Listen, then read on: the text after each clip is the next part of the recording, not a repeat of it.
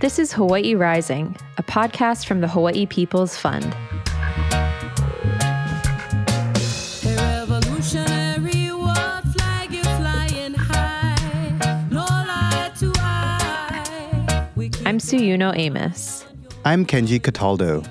Today we're speaking with Aunty Joan Lander from Nā Maka o ʻＡina and Emma Broderick from Puʻuhonua Society about the Hoʻomau Nā Maka o ʻAina cataloging and public programming project. Puʻuhonua Society is committed to community, the arts, and Native Hawaiian culture through public programming. In their Hoʻomau Nā Maka o ʻAina project, Puʻuhonua Society is working with Aunty Joan to catalog and organize the vast collection of video reels that she and Puhipau produced over their decades producing documentaries at Nā Maka o ʻAina. In this interview with Aunty Joan and Emma from November, we heard about this rich archive of unreleased footage that will ultimately be housed for public access at the Ulu'ulu Moving Image Archive. Okay, so today we are speaking with Emma Broderick and Aunty Joan Lander, and we're talking about the work of Nā Maka o ʻAina and how it's now under this umbrella of Puʻuhonua Society. Maybe you both could just start by introducing yourselves and then give us a little intro about Puʻuhonua Society and Nā Maka o ʻAina and the whole story of just, you know, how things came to be, how your work came together. Auntie, I follow your lead. Mahalo. I'm Joan Lander of Nā Maka o ʻAina with my partner Puhipau, who passed away in 2016. We founded Nā Maka o ʻAina back in 1981, I believe, informally. And then in the years after that, we incorporated into a regular organization. And since then, we've been doing documentary and educational programming. We have about 99 programs, edited programs that we distribute currently on our website. I keep saying we because I feel like Puhipau is still with us. But and they span the range from environmental subjects to art, music, and dance to cultural history. And the all-important subject of independence and sovereignty, which was probably our main subject over the years. And after Puhipau passed away, I was kind of like wondering, well, I knew that eventually all of our collection, consisting of about 6,500 videotapes, we've recounted, would have to be archived, would have to be preserved for posterity. And fortunately, we helped found Ulu'ulu, the Moving Image Archive of Hawaii, back in the late 90s. And now it's up and going. And so our collection will eventually move over there. But I didn't want to quite let it go yet because it needs to be cataloged. And things need to be if not digitized, at least made in order to be part of a collection so that it's searchable. People won't be wondering what's on the tape, on the different tapes and stuff. So fortunately, Sansia Shiba Nash came knocking at my door back in about 3 years ago and said she'd like to volunteer her efforts to help me in whatever way she could. And so we started digitizing our logs and transcripts because I thought, well, I can't really digitize video anymore. I was able to digitize video for a while, but all of a sudden my equipment stopped working. So I thought, well, at least I can digitize the logs and transcripts, which are the guides to what's on the tapes. And so she helped me with that. I sent her big binders full of logs and transcripts, and she scanned them and put them through optical character recognition software and turned them into searchable Word documents, which she then uploaded the Dropbox, and then I downloaded them, and then I went through them with a fine-tooth comb to make sure that everybody who's on the tape was identified correctly, where it was shot, the location, the date, and the subject matter of the videotape. So I felt like I was doing quite a bit of work, and then even though I wasn't actually digitizing videotapes. Although from time to time I would digitize because somebody would come to me, another producer or a member of a family of somebody who's on the tapes, and they wanted footage. So long story short, Puʻuhonua Society came on board and started helping me out with getting the proper equipment to digitize tapes and to keep digitizing the logs and transcripts. So now we're full on doing what I should have been doing for the last few years, but we're trying to catch up and get everything ready. The main point of all this nerdy talk is that when you shoot video for a documentary or a program, what ends up is that only 1/10 or less of what you shoot goes in the edited program. So we have tons of footage of interviews with beautiful people who some have passed by now, who are experts in their various fields, who have the wisdom and the knowledge of their skills and their knowledge of history and everything to share. And not all of that made it into our edited programs. So now we can make all that footage available. Now, I say I've been digitizing the logs and transcripts. So even before I digitized the videotapes, those logs and transcripts can be read and researched by scholars or by members of the family whose family members are on the tapes and stuff like that. So even though I might not in my lifetime digitize all our 6,000 plus tapes, at least I know that the guides to those tapes, the logs and transcripts, and a catalog will be good guides to finding out what's on the tapes. And then, of course, the whole collection will be deposited at Ulu, the Moving Image Archive of Hawaii. And in fact, it's going to go over in phases. You know, I'm starting with the early 3/4-inch videotapes that we shot back in the 80s. Then we had to change to Betacam, and then in the 2000s, we had to change to digital, and it's just been one long continuum of changing the paradigm and the basic technology that you work with. So I feel good right now because Puʻuhonua has really recognized the worth of what's on the videotapes. And up until now, they just sat on our shelves gathering dust, completely hidden from view. And now all that precious mana'o can come out into the light of day and be seen by the people who are on the tapes and their families. And then the researchers, the students are interested in the various subject matter.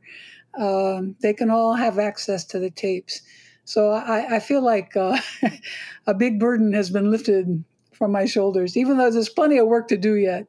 But to have such great partners as the Puʻuhonua Society to help, it really, really makes a difference.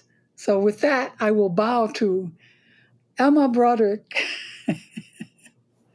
Auntie, you bring us purpose, and you give us a reason. So, just so grateful.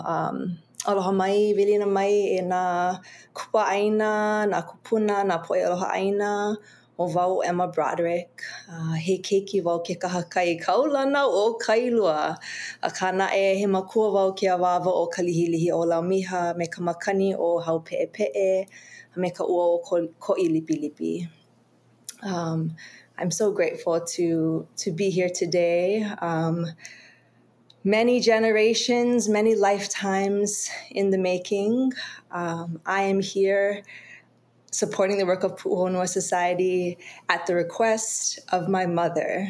Because when your mother asks for help, you say yes. So here I am. Puʻuhonua Society is the work of my mother, is the work of my grandmother, is the work of my great-grandfather. In 1914, my great-grandfather, Noah Webster Aluli, alongside Prince Jonah Kuhio and others, started the Ahui Puʻuhonua o Hawaiʻi.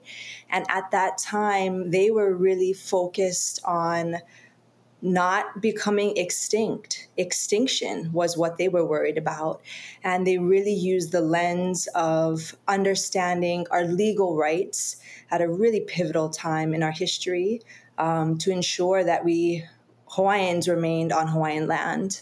1972, my grandmother, of who I'm named after, Emma Aluli Meyer, started Young of Heart Workshop and Gallery in Kailua. 7 young kids, really focused on bringing art, creative expression in the form of making and exhibits and gatherings in Kailua, where my ohana lived at the time and where I was raised. And come to 1996, my mother changed the name from Young of Heart Workshop and Gallery to Pu'uhonua Society, in a lot of ways linking the work of my grandmother and my great-grandfather and really bringing together the focus of art and our creative practices and our cultural practices with justice. And so I'm so grateful to get to continue the work today and to have people like Aunty Joan who are so dedicated and have been so dedicated for so long to get to support, to get to Ho'omau Nā Maka o ka ʻāina. That's why we exist. So it's been such a joy getting to do this work. And there's a lot more to say, but perhaps I'll stop there for now. Yeah, mahalo for those introductions and for starting to share about this work. I mean, it's really such an incredible archive that you and Puhipau built, Aunty Joan, and such an incredible legacy. And I'm so glad to hear that all of this kind of unglamorous, gritty, like nitty-gritty, technical work is being done right now to make sure that that will continue to be accessible for future generations. I know from a few of the edited programs that I've seen, just what a valuable insight they offer into those movements, into those days of the movement, and I can only imagine what is also included in that other 90% that you mentioned doesn't make it in. You started to share a little bit about some of the stories or the places, the movements that were covered in some of this in this footage. But I'm wondering if there are any particular ones you'd like to talk about, to give our listeners, if they haven't had a chance to watch any of Nā Maka o ka ʻāina, any of the programs, to give a sense of what really that documentary work is all about. If there are any examples you might like to highlight. Well, people kind of associate Nā Maka o ka ʻāina with radical type programming and stuff, and but I always like to share that we also did a lot of cultural programming for the Department of Education, and we did programs on surfing, on feather work, on leia making, on all kinds of things, because it was a series for the elementary school kids, and Puhipau just loved that because we were able to show the skills and the wisdom and everything of the Hawaiian people, and Puhipau grew up in a time when to be Hawaiian was to be ashamed of being Hawaiian. He remembers all the Hawaiians sitting in the back of the classrooms, and I think that in helping to produce these programs, he was bringing out a new pride among the Hawaiians. This is back in the 80s now, remember? And I think he was really happy to be able to work on programs that showed the skills and the superior skills and wisdom and everything of the Hawaiian people. So I like to point that out, that these 20-minute programs we did back in the 80s are not to be forgotten. But then at the same time, we were also doing issue-oriented programs. I mean, things would just fall into our laps. All of a sudden, there was a geothermal issue. They were going to develop the rainforest over on the Big Island for geothermal. So we had to do a program about Pele. And and that turned into Pele's Appeal. And we worked with, we always were working with a community organization. We never really went out on our own to cover something. So we worked with the Pele Defense Fund on that. And then Kaho'olawe, lots of issues with that. We worked with the Kaho'olawe Ohana to do a program on all the efforts made to bring that island back. And that was incredible, going over to the island and I was going to say trying to step around the unexploded ordnance. But and then let's see, and then the Hawaiian language people were starting to come to the fore. Back then they were starting the Pu'uhonua, the Ahapunanaleo classrooms, and so we did a lot of Hawaiian language programming. And then all of a sudden 1993 was looming on the horizon, back in 2 years before. We said, we better be ready with a program about the overthrow because the 100-year anniversary is coming up. So we actually went and all this time when an issue would come up, we would just drop everything. And because we owned our own equipment, thanks in part to the Hawaii People's Fund, who had given us a loan back in the early 80s to purchase equipment. But then we went on from there to purchase newer equipment. But we were able, because we owned our own equipment, we were able to drop everything and just run out with the camera and cover whatever had to be covered, especially evictions. We covered several evictions that were all last minute. So as I said, up until then, we had been producing programming with or without funding. If we didn't have funding, we had our equipment, and it didn't cost that much to buy videotape. And so we were able to go out and jump out and do a lot of our early programs that we weren't getting paid to do by the Department of Education or by a community group who had raised grant money or something. We were doing for nothing. So we thought for the 1993, the anniversary of the overthrow, that there was this new entity called the Independent Television Service, which had been formed in 1990, I guess, and they would put out an RFP for proposals. So we said, well, let's put in a grant application. We know that there's going to be 10,000 other independent producers throughout the United States who are going to jump on this because it's the first time that the Corporation for Public Broadcasting had made funding available to independent producers. So we knew there was going to be stiff competition. So we blue skied it. We just itemized everything in this budget that people usually did for free, that we do for free, or that people that we work with would do for free, and we just itemized everybody's expenses. And then we ended up getting the grant. So anyway, so now all of a sudden we're forced to perform and to make it all worthwhile, this public money going to Nā Maka o ka ʻāina. So we did actually spend a lot of time on that production. It was probably the first time we actually just concentrated on production quality and doing dramatic reenactments. And we spent a lot of time researching.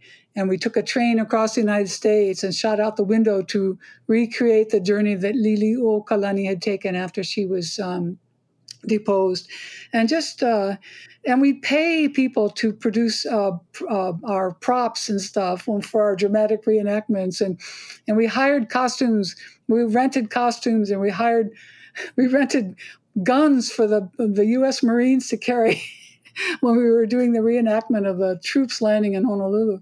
So it was just wonderful to work with a budget, just amazing. Then I would say after that, we did a few other programs about the water issue in Waiahole, bringing back the water. A few more things for the Hawaiian language community. And then the big issue was Mauna Kea. And we spent a good 6 years doing that documentary because there was so much going on that we had to cover. And also we wanted to cover not only the people's reactions to development on the mountain, but we also wanted to just paint a portrait of the mountain as a natural phenomenon. So we wanted to shoot in all times of year, every season of the year. We wanted to shoot from ground level looking up and from the summit looking down.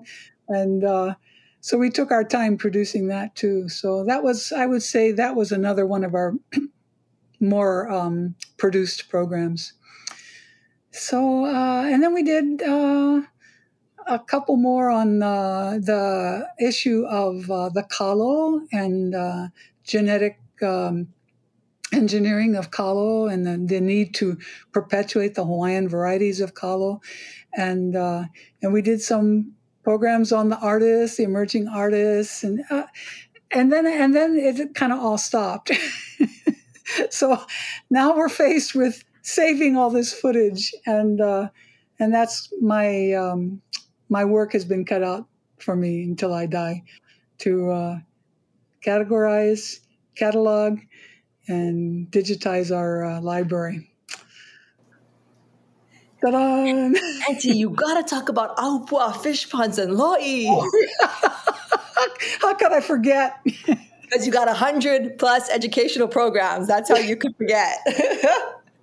Yeah, one of the biggies from back around the time we were doing Kaho'olawe, and I mean, like the 80s were just chock full. We had like several programs we were producing simultaneously. But Ahupua'a fish ponds and lo'i, we did with Nalani Minton producing, and we went to 5 islands, interviewing cultural experts on growing kalo, on managing fish ponds, and just the whole concept of the ahupua'a. And we worked very closely with Marion Kelly, who was an anthropologist with the University of Hawaii. And boy, that was, in all of our productions, we were learning. We were going out and learning. We didn't know what was going to be coming up. I mean, there's so many times when producers are taught to go out, research, write a treatment, write a script, and then go after your funding. And then you go back out and shoot it. And Puhipau and I thought, forget that. We're going to go out and start shooting right away. So you capture everything. There's so many times if you interview a kupuna, like in May, and then you go get the funding to do a program and you come back in like October, you're not going to get the same response from that kupuna as you did the first time around. So we want to get people's mana'o the first time they're saying it.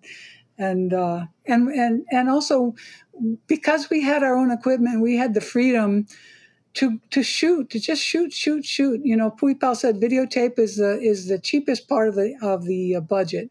So let's just roll tape. And sometimes we'd be shooting scenics for some other program while we were going on our way to do an interview with somebody in Hana, Maui about fish ponds or something. So, yeah.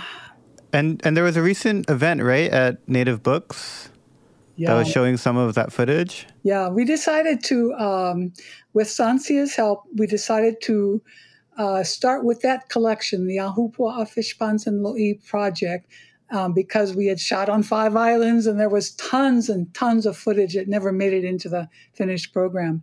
So we decided to start not only taking care of the logs and transcripts and digitizing those, but also to digitize the actual footage. And let's bring this footage out and show it to the public. And that's what Pu'uhonua so beautifully helped out with. They were, like exhibitions are their thing, And there's been like 3 different points now where this footage has been exhibited. And people can search the logs and transcripts to find out what they want to look at.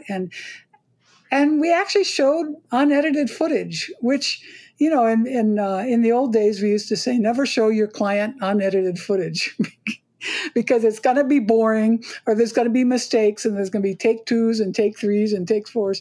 But we started showing the unedited footage to audiences and they were just glued to the screen because there's something about just going, say, to the Rapoons farm on the windward side and just being with them for 2.5 hours as they do their work, as they plant kalo, as they harvest kalo, as they dig up their sweet potatoes, as they and you just hear the sounds of the birds and the sound of the stream coming through the auai, and the kids playing in the lo'i and stuff. And it's just it's a whole new way of viewing footage. You're not watching a program that's just cut every 3 seconds, with visuals like we do normally. So I think there's something to be said, and because when I sit in this edit room and I watch raw footage, I'm just eating up every second of it. It's just amazing. And in fact, it's hard to edit programs and to do a way to edit out the stuff that you just love in the interest of time, because you have to produce a 57-minute program for 1 hour on PBS. You're just constantly cutting out good things. And back in the day, we'd say, well, can't we produce a 90-minute program for PBS? Because especially with the act of war, the overthrow of the Hawaiian nation, there was so much history to be told. And we said, can't we produce a 90-minute program? And they said, oh, no, you have to be a big-time producer to even ask for something like 90 minutes, But now there's 90-minute programs on PBS all the time in 2 hours, not to mention Ken Burns, who has 14-hour series and stuff. So anyway, I love the fact that the raw footage is coming out and being seen. And now when it all goes to Ulu'ulu and they digitize everything, they, of course, will make it available to anybody who wants to see it, researchers, family members. And you can sit at home in the comfort of your pajamas and request to watch this unedited footage, and it's just, to me, it's just wonderful. I really love what you shared about the way that this unedited footage creates a different way of being with the material that you've captured.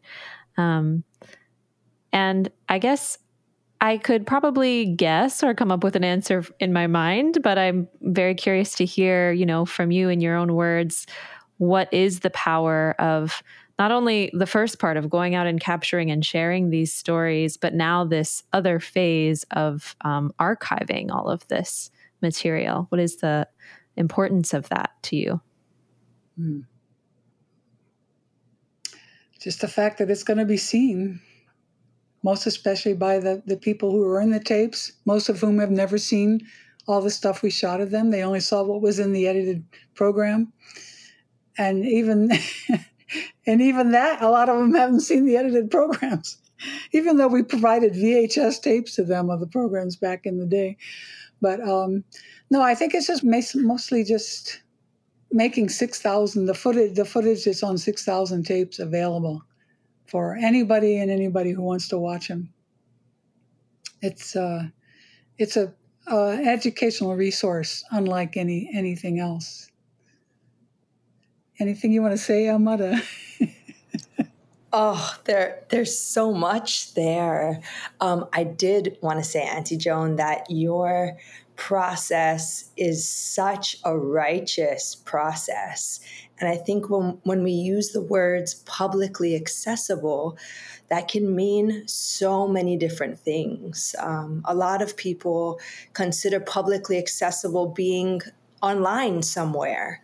And I think one of the things that you've really taught me throughout this process is the importance of sharing these mo'olelo and returning this ike back to the ʻāina and the places and the families and the people from which it came, and how in that process of starting from those places and amplifying out from there, you ensure that the process is pono. And I think that that's such an important thing that's not acknowledged, through any grant or through any funder, or isn't required, but is just the level of excellence at which you operate and at which you have always, you and Puhipau, and just really how Nā Maka o ka ʻāina has gone through the work that it's done for 40 plus years. So,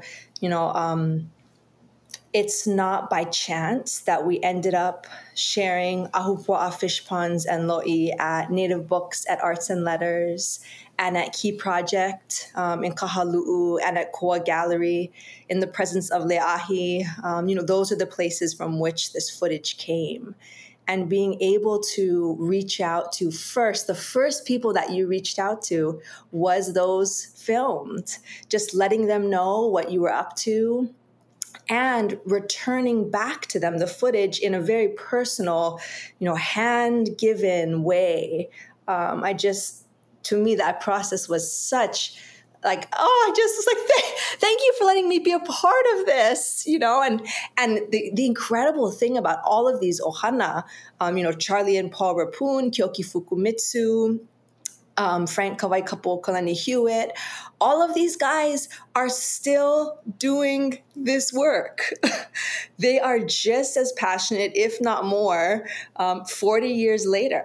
I was being born when you were filming this footage. So to me, it's just so inspiring, again, really activating the ho'omau piece that if we don't know what's happened in the past, then we'll never know what's to come. And we can't ground our actions in a way that feels real and honors what's come before. So, you have so honored these kupuna. They're all kupuna now. You've so honored them by really, giving their voice amplification and continuing to acknowledge that they might not be in their 20s or 30s or 40s anymore, but they're still doing really, really important work. So I've just been so grateful to get to witness how impactful it's been for those filmed 30 years ago to now be asked to sit on a Talk Story panel after watching themselves, and oh my goodness, so special to have Uncle Charlie, with his son, who at the time was probably like 1 or 2 years old, who now just had his first child. Uncle Charlie Rapun and now Nick Rapun. And there's Nick at Kako'iwi. It's like the seeds were planted, and they were planted very firmly. So I think it's important that we recognize the continuity in the work that we're doing, and that we really call it out explicitly and continue to invite those kupuna back into the conversation, because they've got plenty to say, and I have a lot to learn. So I feel like I learned more in, a few months than I could have in a lifetime, just by how much work you folks put in. So yeah, publicly accessible looks like a lot of things to a lot of people, but you've really done a pono thing in how you've returned the footage. So I'm grateful for that. I like that term, amplification. That's good. Because I feel like our footage, it's almost like digitizing the old newspapers and coming across an old story about fish hooks or something from Maui or something. You just, it's just a resource, a research resource. That's very big and very important to save.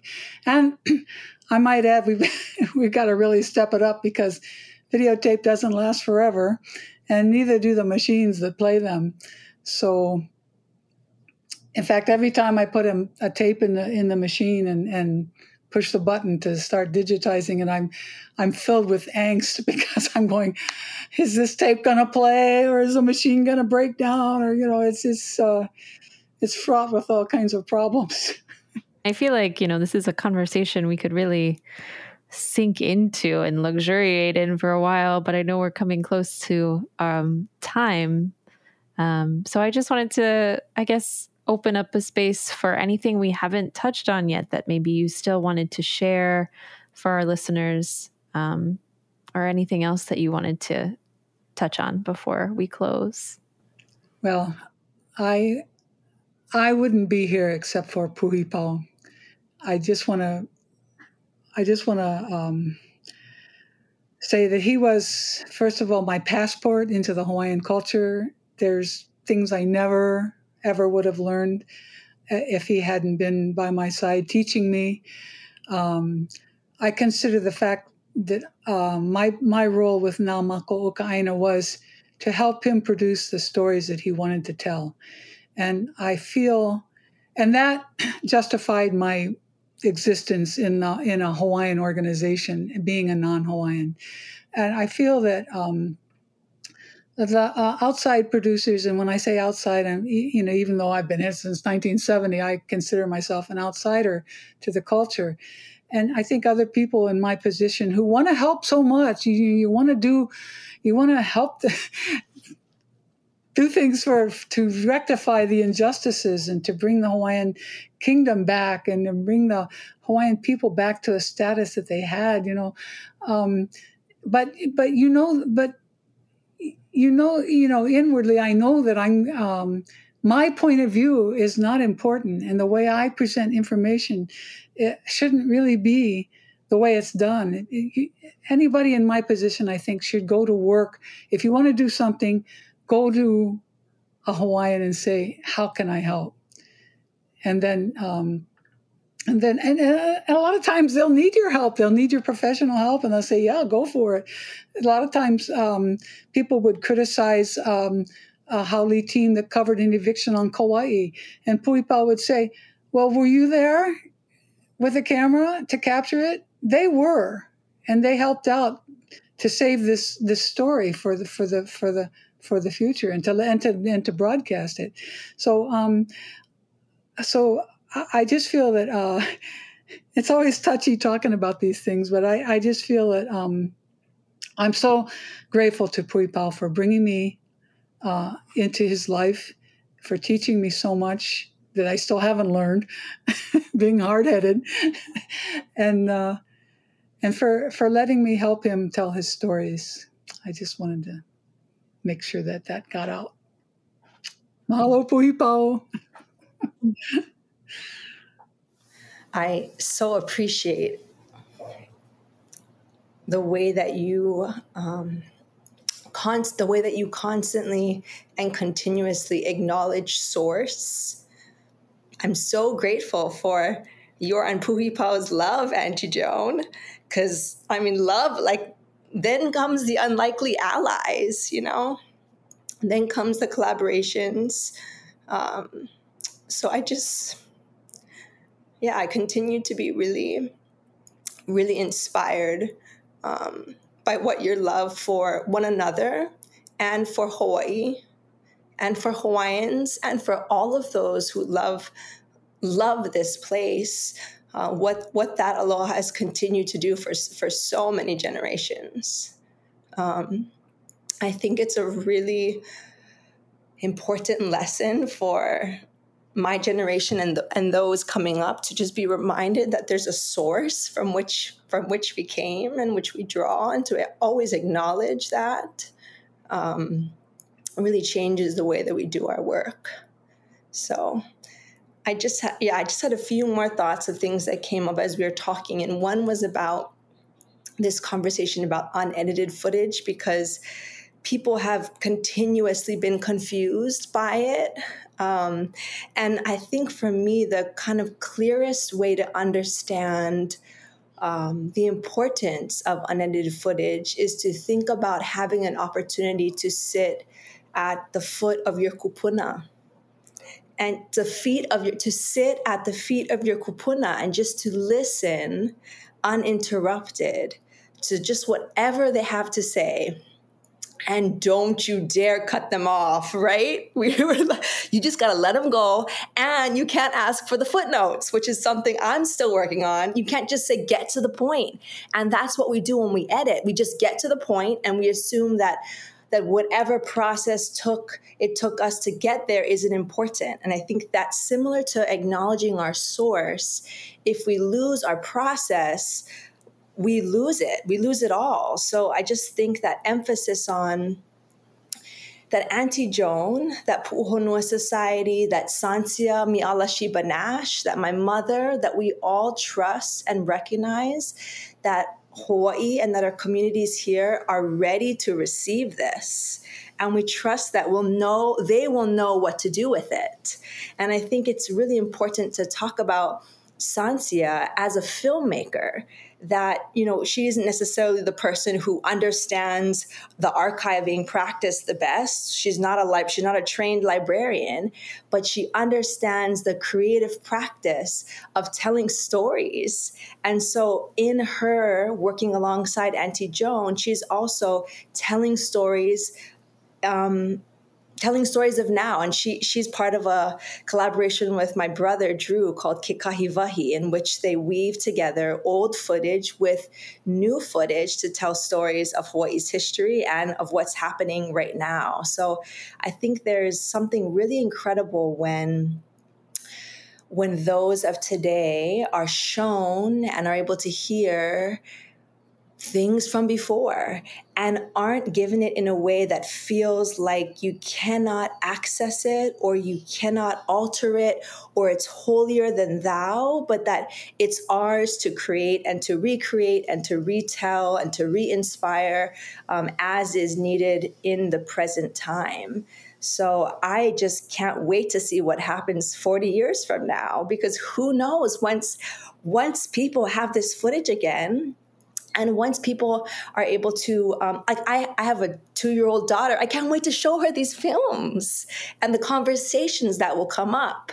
And who knows, she'll be seeing them with different eyes. So I just think that this project of Hoʻomau Nā Maka o ka ʻāina is not only a labor of love, but it's also a trust-building practice, that we trust that others will know what to do. When the time comes, we trust that they will use the footage in ways that are righteous, just as the practice and the process of it being gathered was a pono practice. So this is, to me, this is a project, this is a labor of love that is huge. And on a bad day, it's very intimidating. But on a good day, it's unbelievably inspiring. So, Aunty Joan, you always acknowledge Puhipau and you always acknowledge your source. And so I just think that if you're still busting butt, I'm like over here thinking, okay, I better be busting butt too, So to the kupuna who just keep on keeping on. And it is so, I think it's important to say, and sometimes I forget to say this, but it's so not a blood thing. People think that it's about being Hawaiian. It's not, it's an aloha thing. If you have aloha for this place, you are needed. Like, come on over. There's no shortage of needs. And finances is always one, but there's so many other. And I think in this process, too, of trying to find funding, we've gotten so many more no's than we have yes. And that's okay, because if people don't resonate with the idea, then it's not the right funder. So I just feel grateful for Hawaii People's Fund continuing to recognize the importance of the work, and for Native Books and Atherton and all those others who have contributed whatever they can, and for all of the on the grounds people who gave what they did. We're just going to keep chugging along. And I got to bring my Auntie Manu in, because this is a good reminder for me, because whenever I'm feeling like it has to happen now, it has to be done tomorrow, I always think about something that she shared with me, which is things of quality have no fear of time.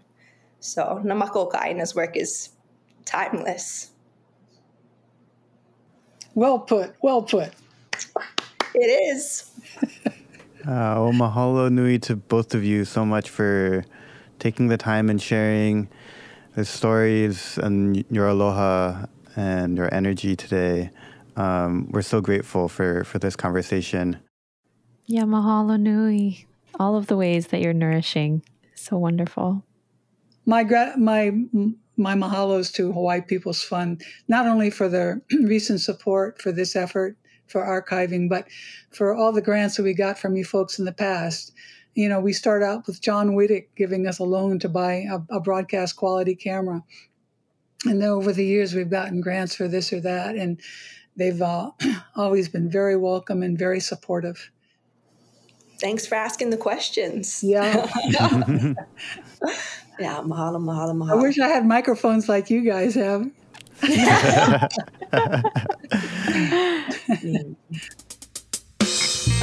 Hawaii Rising is a podcast from the Hawaii People's Fund produced by me And me.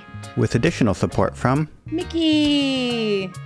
Our theme music is Revolutionary from the band Ukla the Mock, written and sung by Mickey Hui Hui. Revolutionary war flag is flying high. No lie to I. A big thank you to our community supporters and to you, our audience, for listening. A hui ho! Them spend and done